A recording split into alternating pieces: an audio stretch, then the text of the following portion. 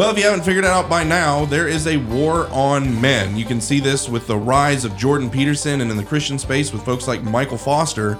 And you're not even really allowed to talk about it, but we talk about it pretty often on this podcast. We're going to go there again. We've got Dr. Brian Christine coming in studio. He is a urological surgeon and men's health specialist and also ran for state senate here in the state of Alabama. He's going to be talking to us about these issues, how it's societal, cultural issues in the war on men, and also some physical issues that we need to really be thinking about as men. You don't want to miss out.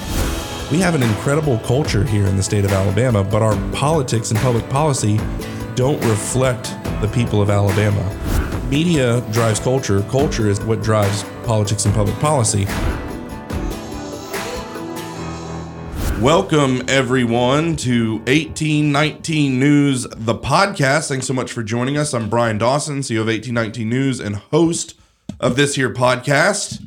Today, I'm joined by a good friend of mine, a guy that I've gotten to know pretty well over the last year, Dr. Brian Christine. Brian, thanks so much for joining us. No, I'm excited to be here, Brian. I really appreciate the opportunity. I think what 1819 News is doing is invaluable to the state of Alabama and to the country at large. Awesome. Well, thank you very much. Blushing under my beard. I can't tell. So just to kind of tee it up for you guys today, we're going to be talking about kind of the war on men, the war on manhood, and all the challenges that men have facing them in our society. Some of it's health, some of it's societal, some of it's cultural, some of it's communism. There's all these different things that play into it. And so Dr. Brian Christine is a urologic surgeon who specializes in men's health. And That's so right. thought he would be able to speak into this really, really well. He went to medical school at Emory Medical School in Atlanta and did his urology training at UAB right here in the Ham, in Birmingham.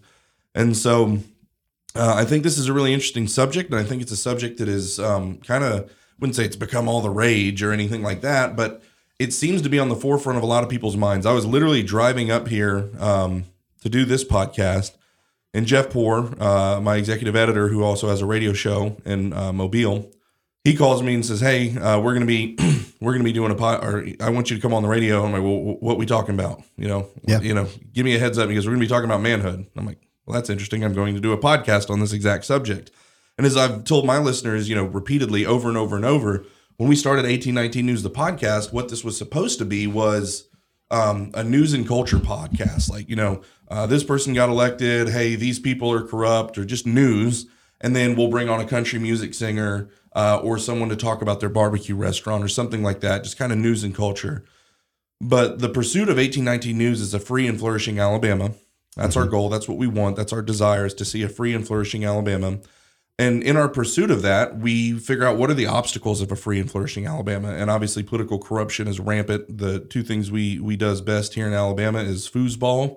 We really good at the football, and political corruption. We're at the top of that list too. Well, when you said we'll talk about maybe someone's elected, someone's corrupt, oftentimes it's someone's elected and they're corrupt. And they're corrupt. It's kind of like, like why they got elected. It's exactly right. Oh boy. So, but yeah, so that is our hope, is, to pursue a free and flourishing Alabama. And as we pursued that and figuring out what it is, we would always ask the question, no matter who we had on, we had pastors on, business people on, all kinds of different people. Say, what do you think is the biggest problem in Alabama? And even what's the biggest problem in our country? What's the biggest problem we're facing?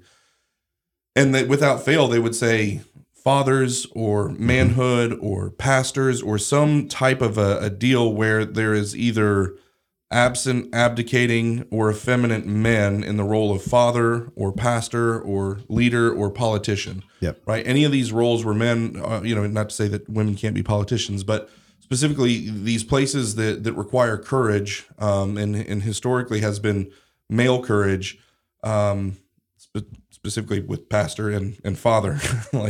But anyway, those offices, there's not courage and diligence. There's absence, abdication, and effeminacy. And so as that's come up, it's really sprung the conversation of why is this happening? And so you and I have talked about, and what's really interesting is that Jordan Peterson, who is not he might be a Christian now. It looks like he's on his way to move in that direction. But before he was really even moving headlong in that direction, he's in Canada. They're talking about all this gender ridiculousness and pronouns. And he's not even the most masculine guy, right? He's not like, the It's not like us. Yeah, he's like, Not like us. Yeah, that's right. We got to get your beard going and then we can have a conversation. Yeah. He's not Liver King or anything like that, running around throwing spears at fish or anything, but he's he in a situation where ridiculousness was thrust upon him, he said, "No, we're not doing it." And he spoke up, and he spoke up with courage, and then he wrote books about the ridiculousness of it all. Right. And then what happened is he had courage, and then all the men like across the world flocked to him because he showed courage. And then he kind of realized the epidemic that was, and he wrote his first book. I think his big book was, 12 Rules for Men or something like that, 12 Rules for Life or something. And it just gave basic instructions on how to be a man. And what we realized is, it used to be fathers that would teach their sons basic rules to be men. I'm sure your father taught you. I've heard some incredible stories about your father and met your brother. And but that's not happening anymore. The family is breaking down. Fathers are not spending the time to transfer these things down to their sons. And so what you have is a society filled with what is essentially functionally bastards that don't have that. So I wanted to talk to you about, we'll begin in the health realm and then we can move into societal. What are some of the things that you see, and feel free to talk about whatever before we dive in, if you've got some preliminary thoughts that you want to go into, but where I'll begin is from a health perspective. So not only do we live in a misandric society, so we hear misogyny all the time. Misogyny is woman hating. Misandric society is a society that hates men. There's a war on men. It's hard to be a man. We're derided as toxic. Masculinity is toxic. We don't want men with rough edges because they have the propensity of violence, and that scares us. And I want to get more into that later. So we have that stuff working against us, but we also have like physical things working against us within health and low testosterone and all of these type of things. So any preliminary thoughts, then we'll dive into that. Yeah, I think so. I mean, there was a really good book, a great book that was just written a few years ago by a man named Rod Dreher. Okay. And the title of that book is Live Not by Lies. And the subtitle is A Manual for Christian Dissent. Okay. The main title, Live Not by Lies, I think is so important. Now, what he was looking at really was the fact that he had interviewed individuals who grew up behind the Iron Curtain, individuals who grew up in Soviet Russia or the Eastern Bloc countries. And they said what we saw happening then, okay, with their version in terms of the communists or even the Nazis in Poland, their cancel culture, we're seeing that happen now. That's the focus of his book. But the title is great because what the left wants us to do now in the realm of manhood and masculinity, they want us to live by lies. Yep. And I think we have to absolutely be strong and say we're not going to live by lies. Listen, you know me, I have very little use for men or women who say, well, we have to accommodate the other side. We have to work behind the scenes and reason and work consensus builder. I'm a consensus builder. Yeah. I'm not a fight. We have to be winsome. Exactly. That doesn't work. It doesn't work at all. And part of what we have to do is to say we will not live by lies. And the subject today is we will not live by the lie that there is no difference between men and women. We will not preach. We will not live by the lie that there is something that there is really something called, or there is something real in toxic masculinity. Yeah. We're not going to live by the lie that Genesis 1:27 is not correct and true and good. Yeah. And I think when we say we are not going to live by those lies, if we make that commitment, that's how we fight this fight. Yeah. Amen. I think that's great. And that really does get into, and I talked about that on the radio interview this morning. I didn't have any notes together. I'm just like firing, off the top of my head, driving down the road. But hopefully it went well. I'll have to go back and listen to it. But it's interesting. I did not know that Rod Dreher's book was I've heard of it. I've heard people sing praises of it. I didn't realize that it was a look behind the Soviet curtain and what was going on there. And so literally on the radio this morning on Jeff Poor's show, I talked about that. I said, look, this is everything that we're suffering from, everything from the race riots with George Floyd, the election chicanery that's been going on in 2020, COVID, all this stuff gets rooted back to communism.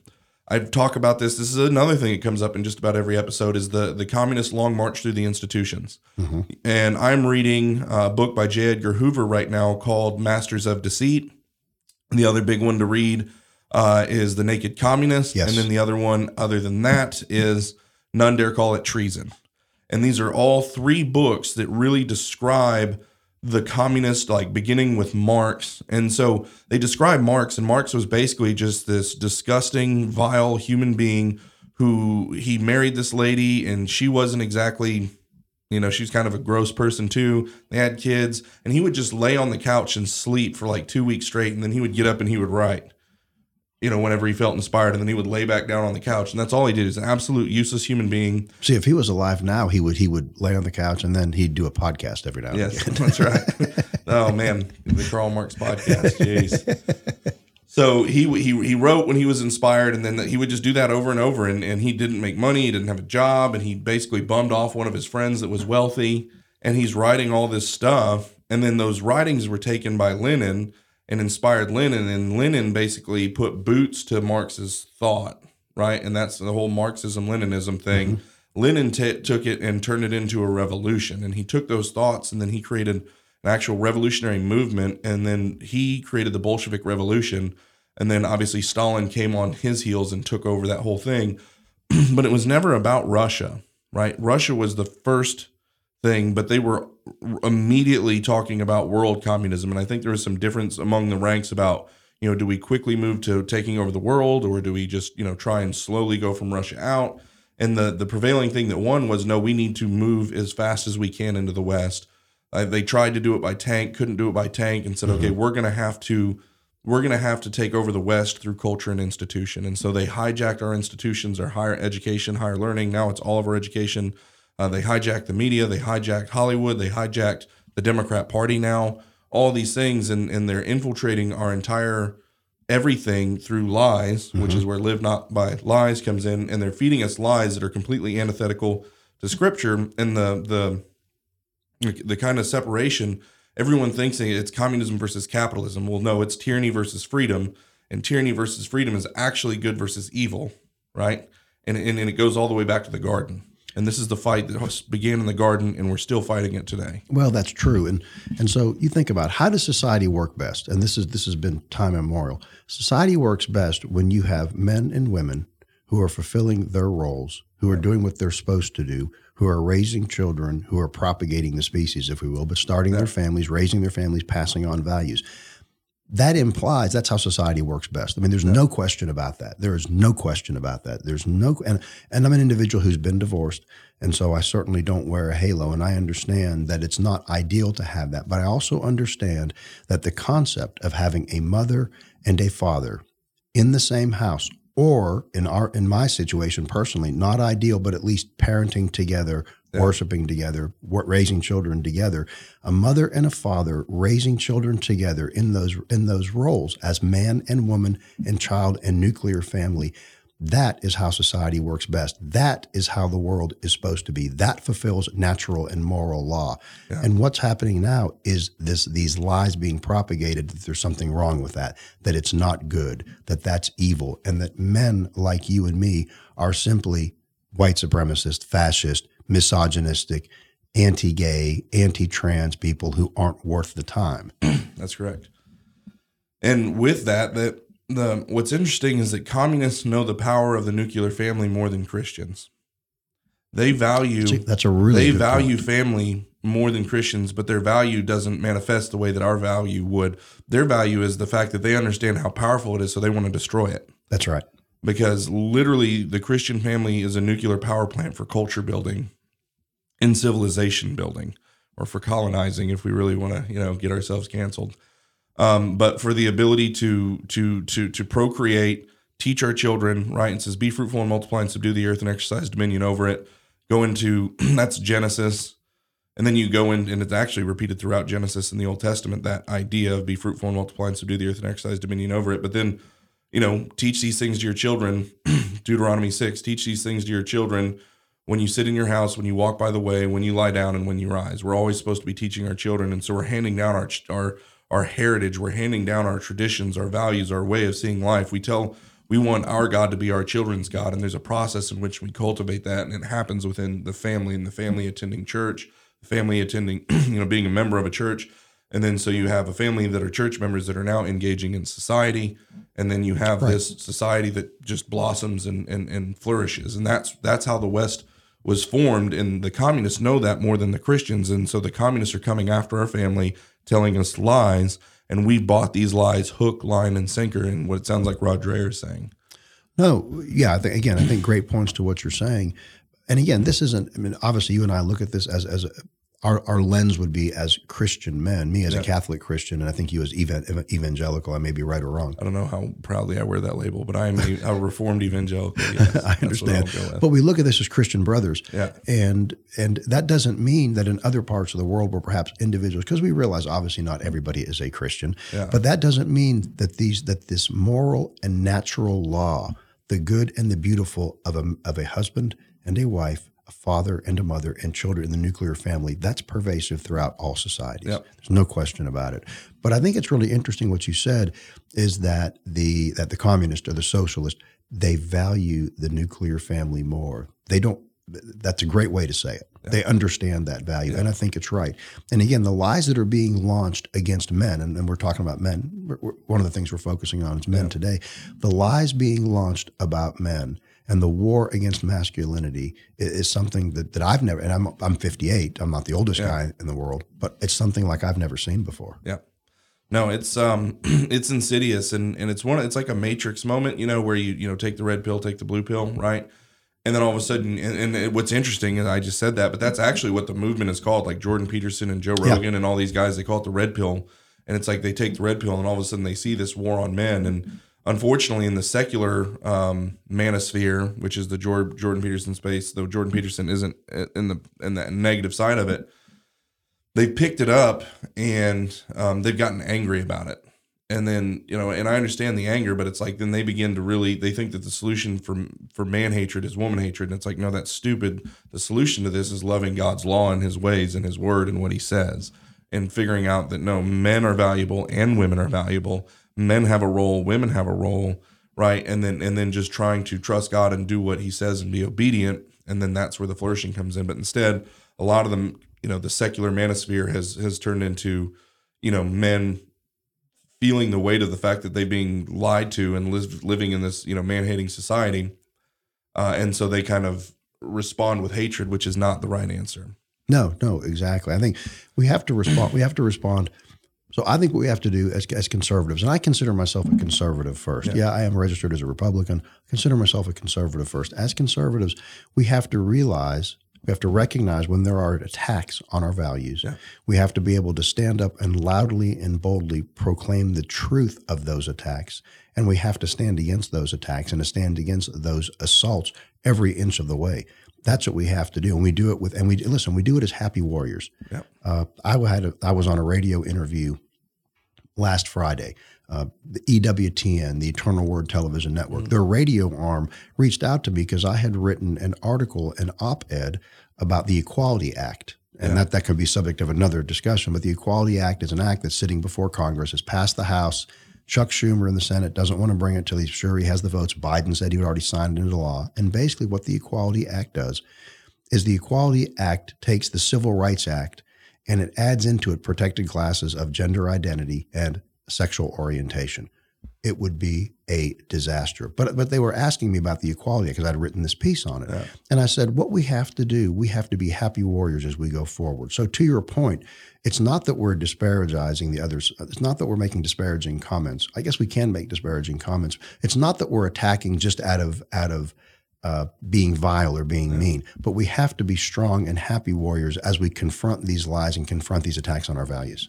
Yeah, I think, warrior poets is the term that I always use for that. And they say a true warrior fights because he loves what's behind him, not because he hates what's in front of him.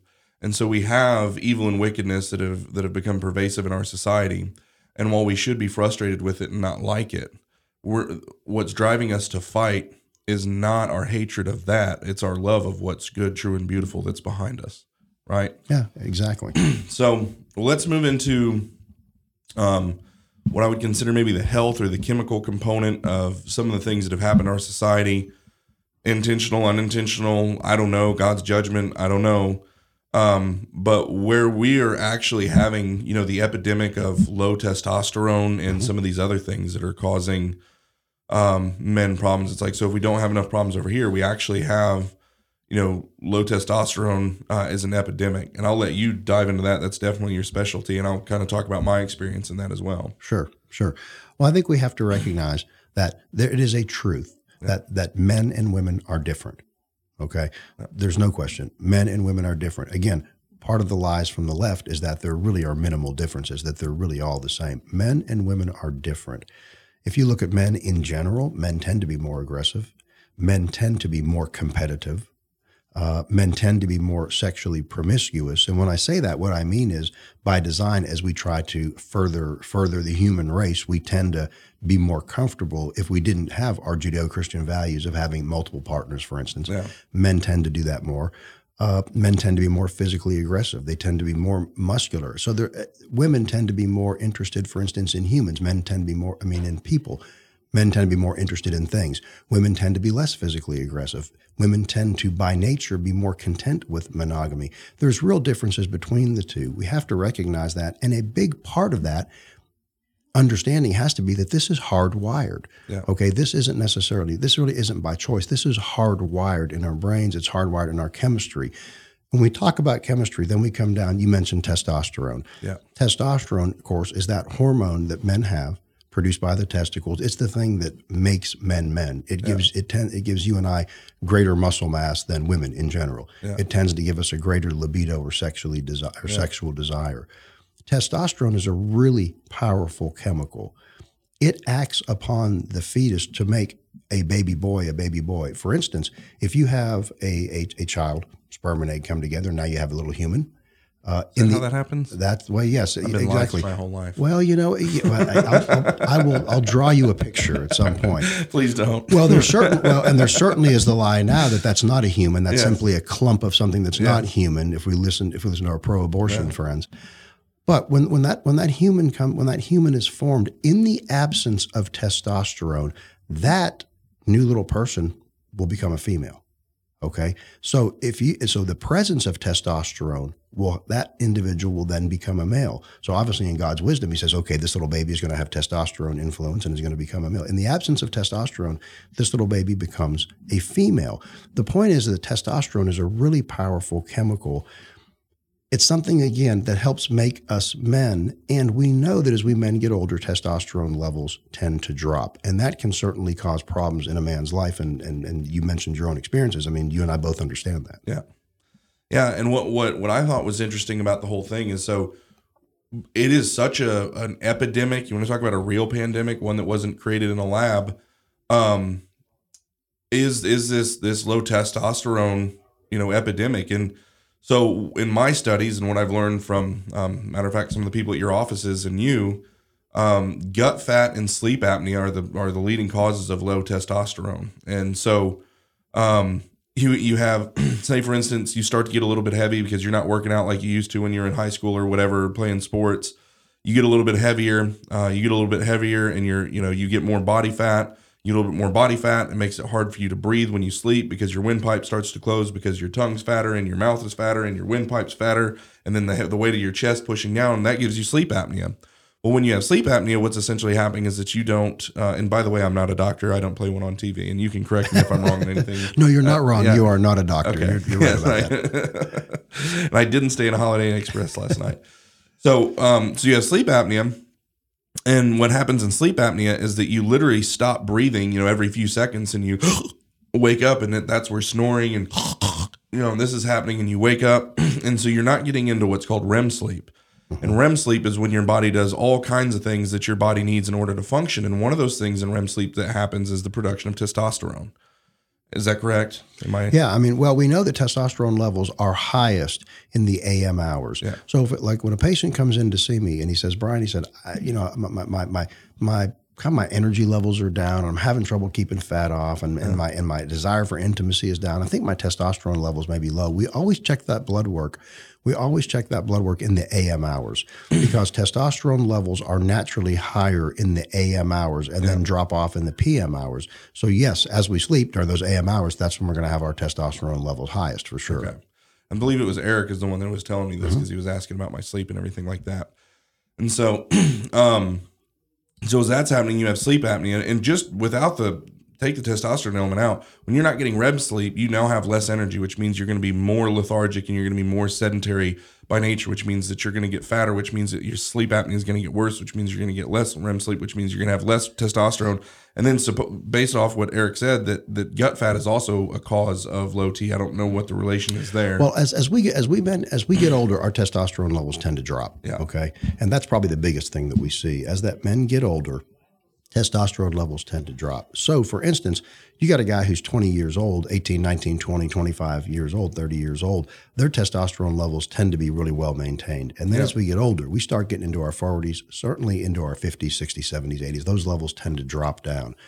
When testosterone levels drop, that has a tremendous effect on the human body. It is like when a woman has gone through menopause and she has hormonal shifts, she's a different animal after that. You and I are a different animal with low testosterone. So low testosterone, how does it manifest itself? Well, difficulty keeping body fat off and keeping lean muscle on. Typically decrease in sexual desire, intimacy desire with our spouse. Just a loss of a vigor and a loss of energy. Those are really common, not sleeping well. Those are really common symptoms of low testosterone. So we do tend to see that as men get older. And you're right. It is truly an epidemic. Number one, we're living longer. Okay, we're seeing it. There's certainly, can there be societal factors in terms of diet and in terms of environmental factors? There may well be. I got to confess, I'm not sure that's 100% true, but there's a lot of theories that perhaps there is. Regardless, there are a lot of men out there who are walking around with suboptimal, whose testosterone levels need to be higher. We can treat that, and when we do treat that, it makes a tremendous difference. I'm on testosterone replacement. I'm 58. My testosterone levels are lower. When I give myself testosterone, it makes a tremendous difference in my life. Yeah, and I think where the epidemic is, like, I think, as men got into their 60s and 70s, you expect it to wane. And I think from my studying, and again, not my expertise as it is yours, is that it's becoming pervasive in people's 30s and 40s now, where it used to be like 60s and 70s.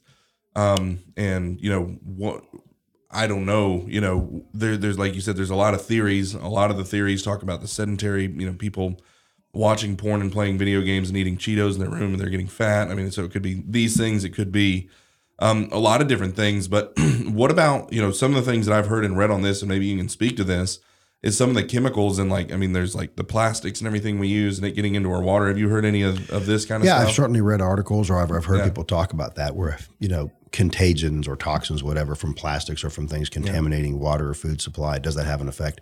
There might be something to that. I don't know that there's any hard evidence on that, but there might be something to it.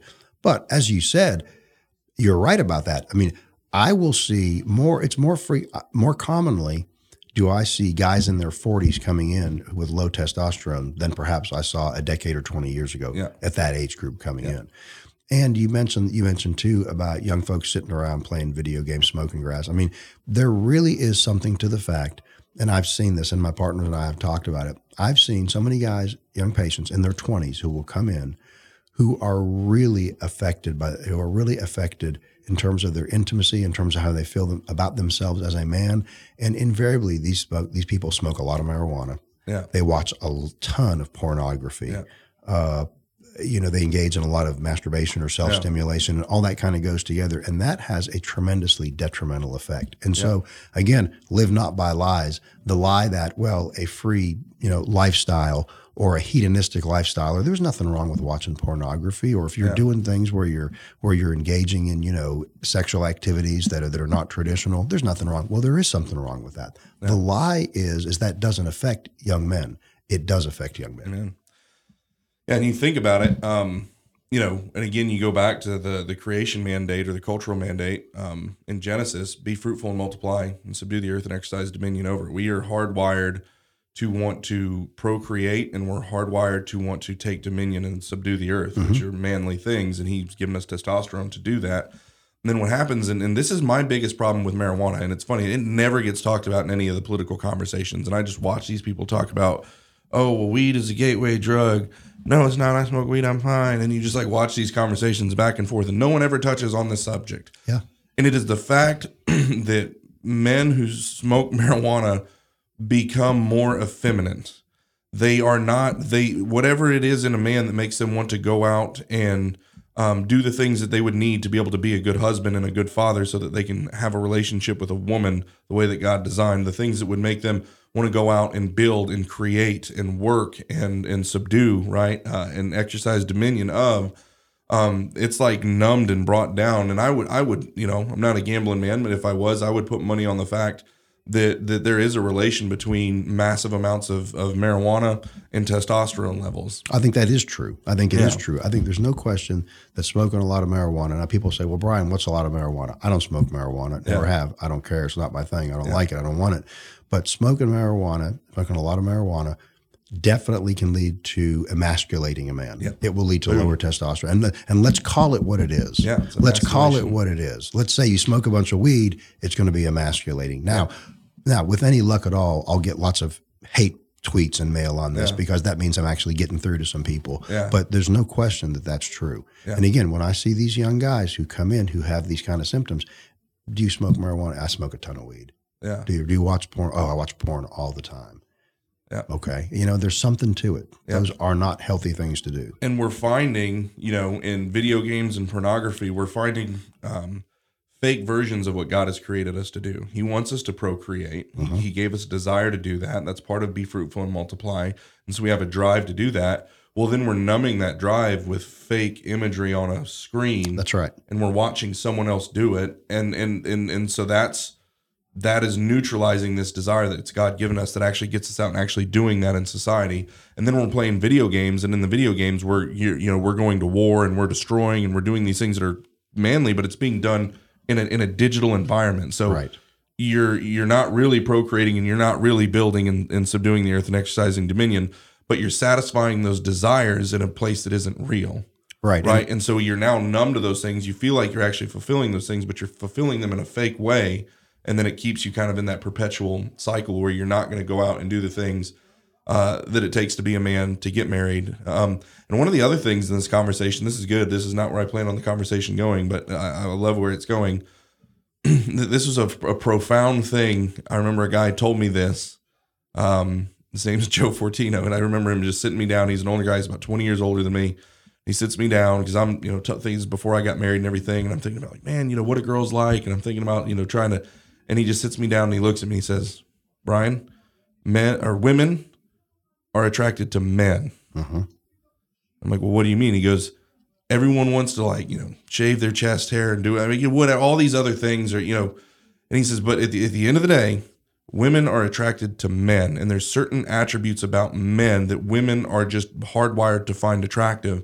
And our society has gone roughshod all over that. But what you really find, you find a man who works hard and is proficient at a skill set and knowledgeable about a thing that will allow him to provide for a family. Uh-huh. And you see him and he loves God and he's, got a mission in his life and he's going a certain direction.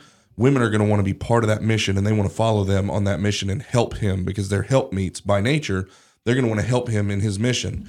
But we don't have men on a mission anymore that are proficient with skill sets that are, doing those things. Men are now geared towards trying to be like white knights, trying to basically, what can I do to please the woman and all this other thing? Well, the thing that they find attractive is a man that's on a mission who has masculine attributes. That's what they find attractive.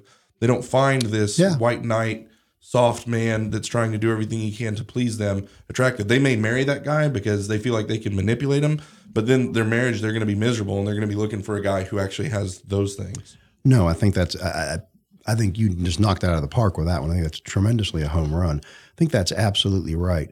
Men need to be men and women need to be women, right? Now, that doesn't mean that as men that we don't value women, that we don't highly value what they bring as women, what they are as a woman. Again, I would be talking about this as a Christian man, and I'll talk about this particularly as a Catholic Christian man. There's no question that we Catholics have a great respect for Mary, the mother of Christ. Yeah. Okay, we don't worship her. She's not God. She's a human. But we understand that of all men and women that were born, that she had the strength and the grace given to her by God as a woman to say yes, the great yes. Yeah. She had the strength to birth her child, to birth her son, to raise her son, to be with him as he walked that way of sorrow, as he carried that cross, and to be with him at the foot of the cross. And we recognize that it's a woman's strength in Mary that only a woman could have done that. Yep. And so as men, as conservative Christian, as men, I think we recognize the beauty and strength of women. They recognize the attributes that you and I will never have. Yeah. And that's where, I'm just talking about hate mail. When you see a woman, and again, it's not to say, oh, women can't work or women can't. It's like, look, but to me, my wife has a college degree. She was on track to be an executive at the institution that she was working at. Incredible employee, but she came home to be with her family. Mm-hmm. And that was a huge financial sacrifice for us. It was hard for her because her whole life she pursued a career. And she just felt God laying it on her heart heavy that she needed to come home so that she could be a stay-at-home mom and she could raise the children that God had given us. And I was not making a lot of money at the time. And so I was like, are you sure God's telling you that? Because, you might just be hearing things. I don't know. It doesn't look good on the old accountant slab here. But, we obeyed and she did. And, now we're about to have our 7th child and I'm not Catholic. There's always hope. Yes, that's right.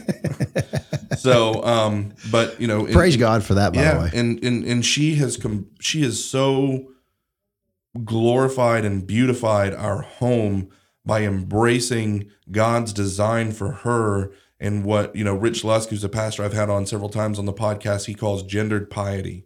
Piety in a man looks a certain way, piety in a woman looks a certain way. Nice. And she has embraced her female gendered piety and beautified our home and is a manager and keeper of the home and a mother and she's just, she's incredible and she beautifies her home and you come into our house and see, wow, there's something different about this place.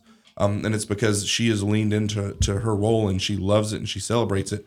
And so not only are men derided as toxic and masculinity is derided as toxic, stay-at-home moms are shamed. Oh, I can't believe you gave up all that stuff you worked for so that you could just go be a slave in the house. No, and I look at, for instance, you mentioned before my dad. My dad his career was in the Army. Yeah, very severely injured in Vietnam. And I look at my mother, and so my father was first generation Italian American. His parents came from Italy, right? The military was his way. That was his career. That's how he was able to advance in life. My mother never finished high school. My mother was so wise, so strong. If you are the husband or wife of a warrior, you have to be strong because you have to take care of your family. And she did. She never worked outside the home, but I will tell you what, she had every bit the strength that my father had. She had every bit the wisdom. She had the heart of a lioness, right? Yeah. And just because she was a woman doesn't mean she was less strong. She's different. Different strong. Yeah. But I love the way you talk about that gender piety. That's a great term. I'm going to have to use that. And I really do like that. Yeah, it's good. So a lot of different places we could go from here. Do you have just kind of any thoughts on where we've been before we kind of shift gears? Yeah, I think it's, I think that when you look at, again, you talk about the lies from the left, and let's talk about the gender thing. The lies from the left that really there's really men and women are equal. Yeah. Well, men and women aren't equal. Yeah. Men and women are essentially the same. That you can be that gender is fluid. Yeah. Okay. That you can be a man 1 minute and a female the next. You can be a man or a woman, or you can be this, whatever they mean by non-binary. Those kind of lies from the left are incredibly damaging to our society. They're incredibly disrespectful to men and women. They are perhaps, if they call Satan the father of lies, I don't know if that's his biggest lie that he's put out, but it's certainly one of the biggest that the father of lies has put out. Because think about what you do with that. If you are on the left and you really believe, and you want everybody to believe that men and women aren't different, well, what do? Well, you start spreading concepts like toxic masculinity. Yeah. Okay. And you say, well, that men they tend to be more, or they're more aggressive and they held down women, or if they show signs of like wanting to be competitive and succeed in life, that's toxic masculinity. Yeah. Or if they feel that they should be the providers from their family, that's toxic masculinity. So they really try to browbeat people into men, young men particularly, into not being the young men that they are, to almost assuming a different gender role. So their goal is to narrow the differences between the gender to give the ultimate outcome they want, which is to say that men and women are equal and there's no difference and you can be a man, you can be a woman. It's insidious. I'm not going to say it's genius because it's corrupt, but it's insidious. But it's the lizard that eats its own tail and goes round and round. Yeah. That's a really good point. I've got a quote, C.S. Lewis. He says, in a sort of ghastly simplicity, we remove the organ and demand the function. We make men without chests and expect of them virtue and enterprise. We laugh at honor and are shocked to find traitors in our midst. We castrate and bid the geldings be fruitful.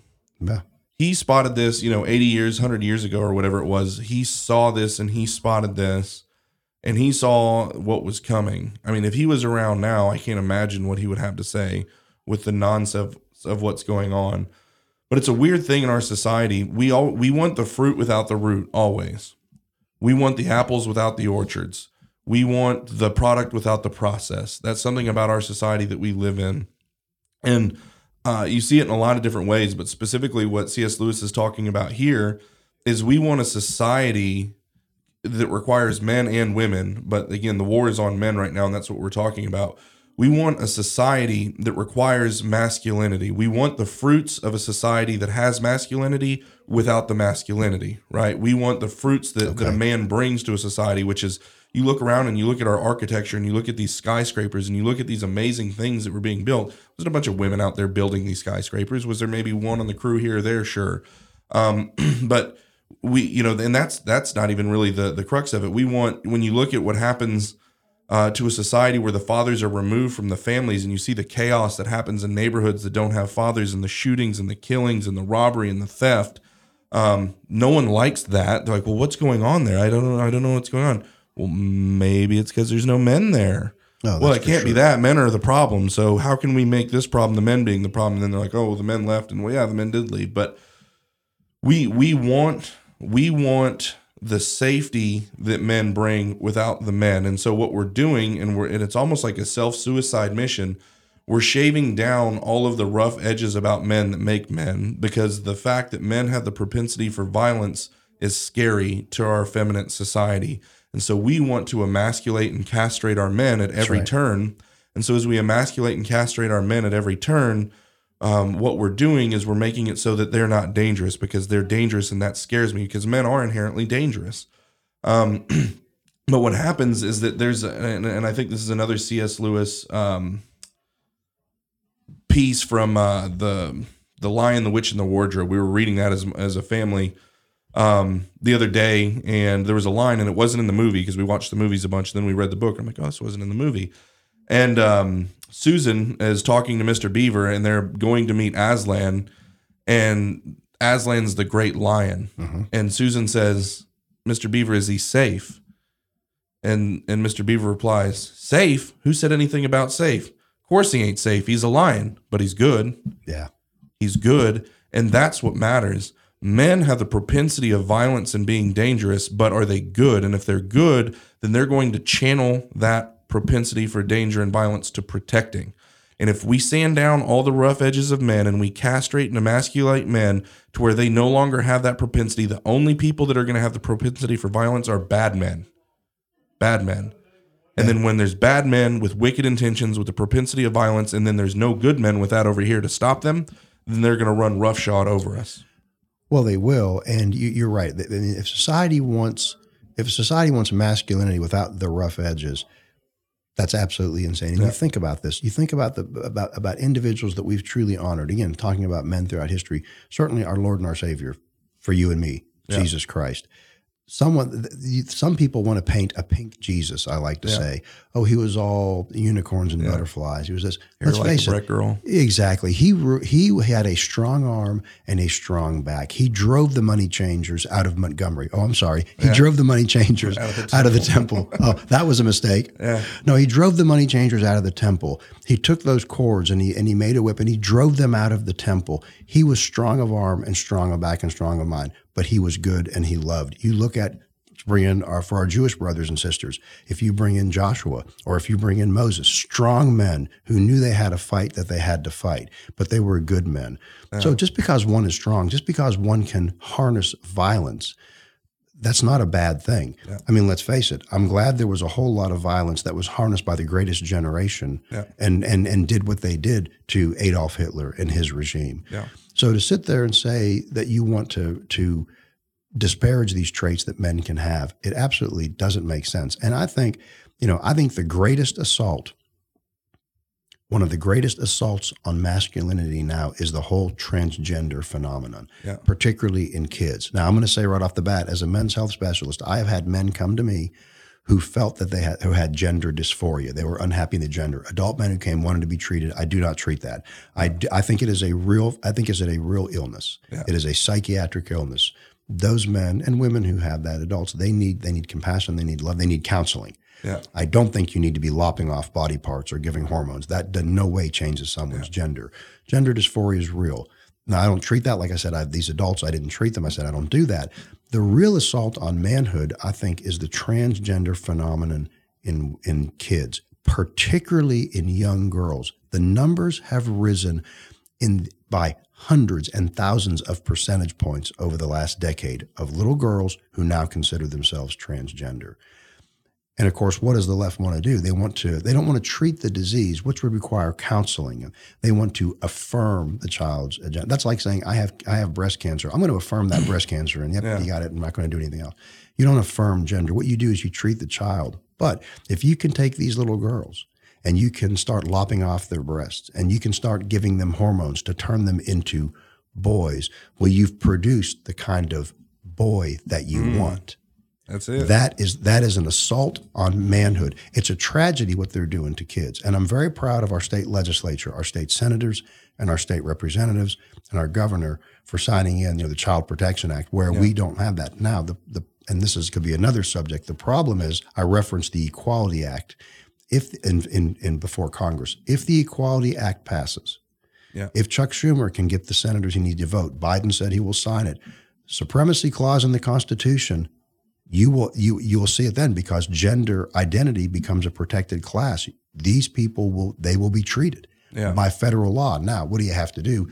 Go through the courts, get it through the Supreme Court, but that's a process. So the point is, I think transitioning these little girls, convincing them, telling them the lie that they are boys, and turning them into the kind of boys that the left wants, which are really emasculated feminists, that's an assault on manhood. Yeah. And the other way around too, I think, is the woman of the year that's a man. That's an assault on all these women. It is. And you see how hard women have worked to be able to have, female sports and, college sports and all this stuff for women. And then a guy comes in, with his. No, it's absolutely. It's atrocious. And that's an assault on womanhood. That's what I mean. So I was kind of. No, you're right. It is. So there's that. And I think the other thing that's really interesting too about the whole gay identity, trans identity thing, kids do what they think is cool. And I think it's our job as parents to calibrate what kids think are cool. So if you have like knobs that you're calibrating, that's kind of what I'm doing with my hands here. But you need to calibrate what kids think are cool. And a father is in a unique position to be able to do that with his kids. What a father thinks is cool is what his kids are going to think is cool. Or if a father is abdicating and he's not spending enough time with his kids and giving enough influence to the kids, then the son or the daughter is going to go around the people that they're around the most to figure out what they think is cool. And so you send your kids off to these, government schools where, I talked to a kid that was in public schools kind of down where I'm from, and he's in public school. I guess he's like 14 or 15 now. He's like, man, I'm sitting in class and I've got a girl in front of me that identifies as a boy. This is in a rural high school. Girl in front of me identifies as a boy, a lesbian on my left, and a guy that thinks he's gay on my right. Yeah. That and it's like, whoa, and so what's happening, and this is my assessment of it, is, so say you're a boy, you're not good at football, maybe you're not that good looking, maybe you're not good at some of these things that people find cool. Are you talking about me? I'm sorry. So you're not good looking, you don't have athletic ability, you don't have any of these things that maybe would make you cool, or you're not funny or whatever. And so you're trying to fit in, and the only thing that you can do to fit in, because it's the cool fad right now, is to say that you're gay. And so you're like, you know what? I'm gay, and then you identify as being gay, and then all of a sudden you get all this, love and affection. Oh, you're so courageous to come out of the closet and say that you're this, and they're not even really that, but they wanted to do something to get attention because they didn't have anything else to offer. They felt like, and then what eventually happens is, there's all these people pretending to be gay because that's what makes them cool. And so we've created this kind of weird culture. And I mean, I'm one of those people who thinks that the public school system is too far gone. I know there's differences in opinions on that. That's fine. I'm willing to have those conversations with people. But, when you're sending your kid into an environment for 8 hours a day where that's going on, like ad nauseum. Sure. And then the only time you get to see your kid is in carpool on the way to school and on the way back from school in between football practice and when they're, at home playing on their phones or whatever. And which is kind of what we resorted to. It's bad. And then this is a point I made on the radio today too. And I made it on the podcast before. The reason that this matters, and it's the father's job to hand down the traditions, and it happens within the family. The mother plays a part, but it's our responsibility to be making sure that our children are conservative Christians and that we're handing down our traditions and values to our children through a process called paideia, which is in the Bible when it says train your children up in the nurture and admonition of the Lord. It's saying that, but it's the enculturation of your children, handing down the faith to your children to make sure that your children and grandchildren honor Yahweh as God, right? And it's this process. Anyway, that's a whole nother thing. But what we're doing right now, liberals are having 0.8 children per family unit. They don't really even have families, but per couple, per whatever, they measure theirs. They're having about 0.8, okay? So they're not replacing. Yeah. Conservative Christian families are at like 2.1 to 2.3, depending on the study. So they are replacing. And you think, but you combine 2 those or two. 2.1 is really a low number. When It's you think very about low, it, historically. yes, especially to a Catholic and a guy with 7 kids, right? So with the 2.1 or 2.3, and then you combine their 0.8. So overall, we're as a human race that are like, reproducing at like 1.7 or 1.8 or whatever it is. How it averages out, it may even be lower than that. But point being, conservative Christians are reproducing at the rate for us to be growing, and liberals should be, dying off because they're not reproducing. But what's weird is that their movement is growing and ours is shrinking. And so that means that they're stealing our children. Well, that's a good point. I mean, I shot a little video yesterday for a podcast for my website, and I was talking about this student loan forgiveness that the president is pushing out, right? And I think there's a whole lot that's wrong with that, and there's a whole lot of agenda with that. Part of the agenda is to get the left wants more and more individuals to be dependent upon government. Yeah. But I think there's also another agenda. Part of the agenda is, listen, we want to make it easier. We want to make it easier and encourage young men and women to go to these colleges because we've already co-opted these colleges. Yep. We've already corrupted them. We have the anti-American, socialist, and really anti-Christian agenda. We want to get as many kids into college as we can. So let's make it easier, forgive debt, do whatever we can. Yeah. It's a boondoggle. Yeah. But there's an agenda there that's maybe even below the surface, trying to get kids to go to college because they know that's where they get their hooks into. Yeah. Multifaceted, and they also want to buy some votes coming into the midterms here too. 100%. Yeah, it's terrible. 100%. It was funny, and I want to end with another thought, but I'm going to say one other thought. I said it I was on Joey Clark's show and probably made some not friends. Good. But usually the people listening to Joey Clark are all friends, but it's interesting the amount of conservative rage that came out over the student loan thing. Like they gave like $10,000 to a few people. I think the total tab for that was like $300 million. Actually, what I heard coming over listening to the news is that they're projecting now $500 billion. $500 billion. Yeah, so it was always the initial projection was $300 billion, but now it looks like it's going to be upwards of $500 billion. Billion or million? No, I think this is with a B. Huh. So that we can double check it because I double checked it myself going, I think it's with a B. Because remember what Biden and crew and Manchin said was in the whole, what they call it, the Inflation Reduction Act, whatever, that they were going to automatically be lowering inflation and lowering deficit by, I think, $300 billion. There's going to be $300 billion savings. This wipes that out. Interesting. Well, over that whole thing. So I guess and that does change the tune a little bit if those numbers are accurate. But the amount of rage that came out over them giving $10,000 to people for student loans, and people are like, well, I paid my student loan off. And then, you got the boomers that are like, I paid my $7,500 student loan off. It's like, well, mine's $1 million, whatever. Yeah. But the rage that happened over that, and I've kind of rethought my stance on it. I'm actually glad that they did that because now there's a whole bunch of people who maybe haven't quite paid attention of how terrible our federal government is that are now hyper-focused on it because of this. Because at first I was like, look, guys, y'all are getting outraged over them spending $10,000 on some people to buy some votes before the midterm. Well, meanwhile, look at what happened with the COVID virus. I mean, they told us it was from a bat in a wet market when they knew darn well it was created in a bioweapons lab in Wuhan, China, and released, accidental or intentional. I don't know. And then they come in and you've got early treatment that could potentially be saving people's lives. And then they're doing a full blown media campaign to make sure that's being suppressed. And in the suppressing of early treatment, who knows how many people died that didn't have to.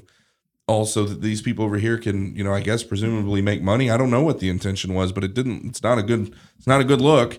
So that's our federal government, or our federal government's letting illegals pour over the border right now. We're busing and planing them to all manner of every state all over the country, and then we're housing them, feeding them, and providing them health care.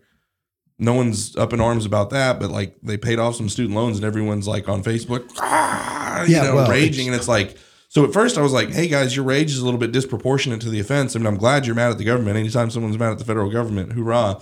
But man, you guys should see this other stuff they're doing because it's really bad. But now I'm kind of like, no, well, wait a second. If this is what it took for them to start to pay attention, then I'm kind of glad it happened. Yeah. No, I think there's something to that. And I think we've certainly seen that with the whole COVID debacle, because now how much more are parents aware of what's going on in their schools because of this? How much more aware, now the Democrats have had to, pass this, Biden, signed an executive order or whatever about the student loan kind of thing, but it focuses us. So yeah, I think people in general are a lot more aware. And I hopefully we're more aware in Alabama at this, because I mentioned about our fact that we protect our children from being gender transitioned, right? But all it takes is a vote in Washington, and we're not protected in Alabama anymore. And I think people in Alabama have to understand that yes, we are in general a conservative state, although not as conservative as some people like to say, not as conservative as some people like to think, and certainly some of the individuals who call themselves conservative are not conservative at best. But we aren't protected in Alabama. It's a great place to be, but we have to always be vigilant. We have to always fight that conservative fight. And we have to realize that, yes, the fight has to go on local, but we've got to fight the fight in Washington as well. And that's where, again, with the abortion issue before the Dobbs decision, we had our law on the books that was then, the injunction placed by a federal judge. We couldn't do anything because of what was there in Washington. And so Washington we could have done a lot of things, but we didn't, and we use that as an excuse because we're cowards, right? That's really what it boils down to. If we had Ron DeSantis as our governor and we had a bunch of sheriffs that were like this guy Jared Hudson that's about to run, we wouldn't have to worry about D.C. It would just be an afterthought. Someone would talk about what Joe Biden's doing. They would just yawn and go back to living their wonderful lives. But we don't. Our sheriffs don't understand the constitutional role of a sheriff. Our governor is what she is. And so instead, we're hooked up, to the government teat wholesale. Yeah. And so now everything that every ripple in D.C. we feel is a tsunami wave here, because rather than being a sovereign state that stands on our own 2 feet, we're so dependent upon what happens in D.C. that every ripple that happens there is a tsunami when it gets to us. But there is a thing called the doctrine of the lesser magistrate, which is where your sheriffs, your governors, anyone who's downstream on that kind of hierarchical list says, hey, actually, based off our Constitution and the Word of God, I can't enforce this. I'm not okay with this. You need to wear your masks, or you have to be out after curfew, or all the 1984 stuff that Scott Harris and Kay Ivey did to us in the COVID thing, and then she's acting. She's like, oh, the forced masking's not even in my vocabulary. Well, she's a high stepper. Don't forget that. And she literally just said that forced masking isn't in her vocabulary. And it's like, you forced us to wear masks in an executive order. Anyway, but point being, all of those things would not matter if all the sheriffs were like, well, we're not going to enforce that. Right? Yeah, that's a good point. And so that's why we need to be thinking local, is if you live in a county with an awesome sheriff who understands his constitutional duty to protect the citizens from federal overreach, and then we have a governor that's like Ron DeSantis, and we start to get legislators that reflect the people. Because I'll push back on one thing you said, that we don't think we're as conservative as we might think.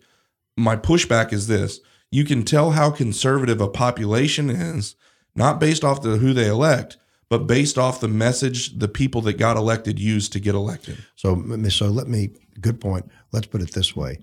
certainly our legislature, No, and they're the governor's mansion are not as conservative as they want you to think they are. That is absolutely 100%, because I hear it often. They're like, well, maybe Alabama's not as conservative as you think you are. I'm like, well, that's weird, because all the commercials are people toting guns with their Bibles and Jesus and Donald Trump and everything else. And it's like, okay, if that's the message it takes to get elected, that means that there's people something to it, value those things. Yeah. And so the people are the most conservative in the country. The legislature is not. And so I think the solution for a free and flourishing Alabama, where we started, is getting a legislature that actually, a legislature and someone in the governor's mansion that actually reflects the people. So rather than them lying to us every 4 years to get elected, to go down there and just act like a Democrat, actually getting people, this I know this is near and dear to your heart. Yes, it is. That reflect the values of the people. But we are up against the end of the podcast on timing. You got any last thoughts? Well, number one, thanks for letting me come on. Yeah. Number two, very quickly, you mentioned Jared Hudson. Yeah. My wife and I are going to be having a meet and greet event for Jared Hudson on the 13th of next month. I'll get you information, because we want everybody to come. We'll get you information. The other thing is, got to continue to fight that good fight. We have to continue to fight as men. Yeah. We have to continue to fight as men of faith and belief and strength, and fight along with our sisters of strength and belief, because the battle does not end. That's right. And fight with joy in our hearts. That's right. The warrior poets. I like it. Awesome. All right, guys. Thanks so much for tuning in. Great for you guys have stuck around. And as always, put your trust in God and keep your powder dry. Amen.